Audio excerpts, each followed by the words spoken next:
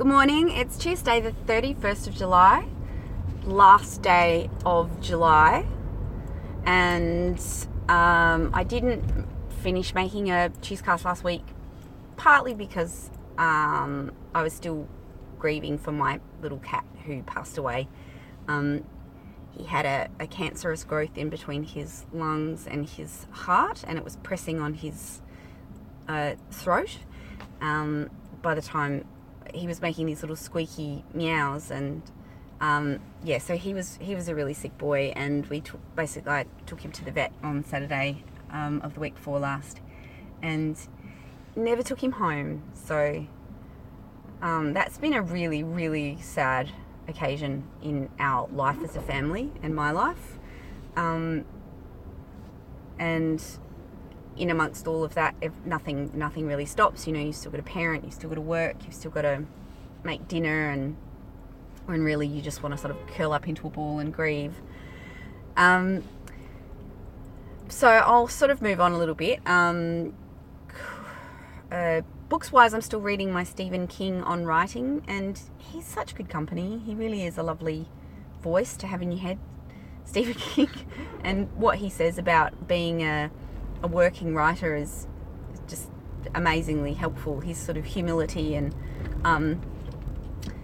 it's work. You keep going, and you know the people who've believed in him and how honest he is about the really hard times, and you know I can sort of feel the incredulity that he's sharing when Carrie gets the paperback rights for Carrie sell for $400,000, and this is in a time when he's saying, in the previous sort of chapter, he says that $30,000 would have been 4 times his annual salary as a teacher, and here he's $400,000. He gets $200,000 of it because it's a 50-50 split, his contract, and you realise just how much a huge influx of cash can change your life, and how much money really does impact your day-to-day life.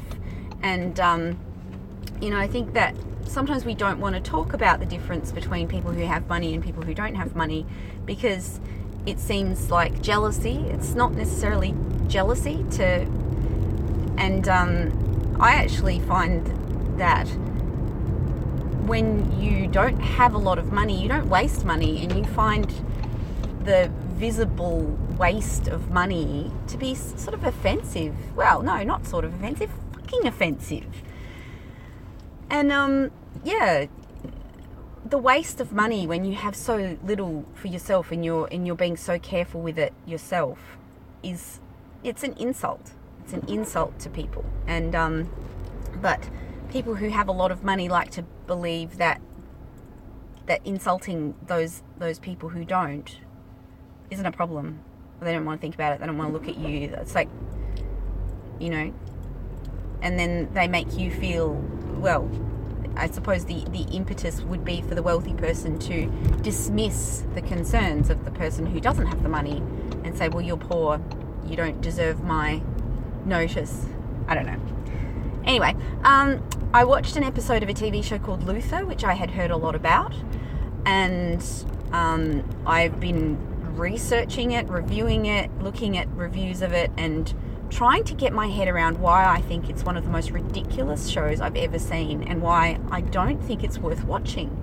And I've got friends who watch it and love it, but I found its hyperbolic satire to be kind of stupid. And they're great actors. Paul McGann, oh my god, the girl who's in who was the Dornish princess in Game of Thrones, like Idris Elba, the beautiful girl who plays the daughter Alice, like, and I might watch some more, but at this point I just sort of feel like it's taking the piss. It's taking the piss of viewers of really good quality British crime drama. It isn't a British crime drama, it's a satire, and it kind of bugs me. Yeah, I'm not sure if I like it. It's not like Marcella, which, even though it was had very over-the-top elements, it was engaging, and you could care about those people, you could care about Marcella. Whereas I find that the slide into joke territory in Luther makes me go, well, why should I care? Why should I care about your plot? You know, you're not even pretending to care about me as a viewer. you're laughing at the tropes and the cliches of your subject and your reference. Great, awesome. You're very witty, but 5 seasons of that? Okay. Yeah, I don't know. It's weird. I need to go see the Breaker Upperers, Taika Waitita's feature film about female breakup detectives. That sounds lovely. I'd really like to see that. I'd like to see Ocean's 8 with all the women. I haven't seen that yet.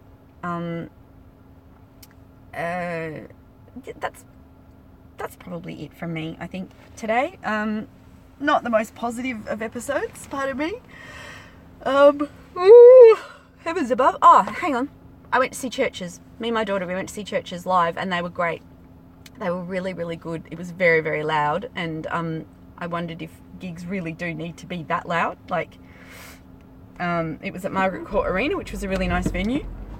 There were heaps and heaps of people around because the Pink concert was right next door, and I've never felt more proud to be going to an alternative concert. It was just like, I would love to go see Pink. Like, it wasn't meant to be a thing, but it was like, no, we're here to see Chvrches. I've got my daughter a t-shirt, and she slept in it that night. She did well to stay up for the whole thing, and it was really enjoyable. And it's lovely to have a new sort of favourite band that we can share, because our last favourite band that we've had together has really been Taylor Swift. And we love Taylor Swift, but Chvrches have a little bit more grit, and I think that's pretty awesome. Alright, take care of yourself, and I will see you next Tuesday.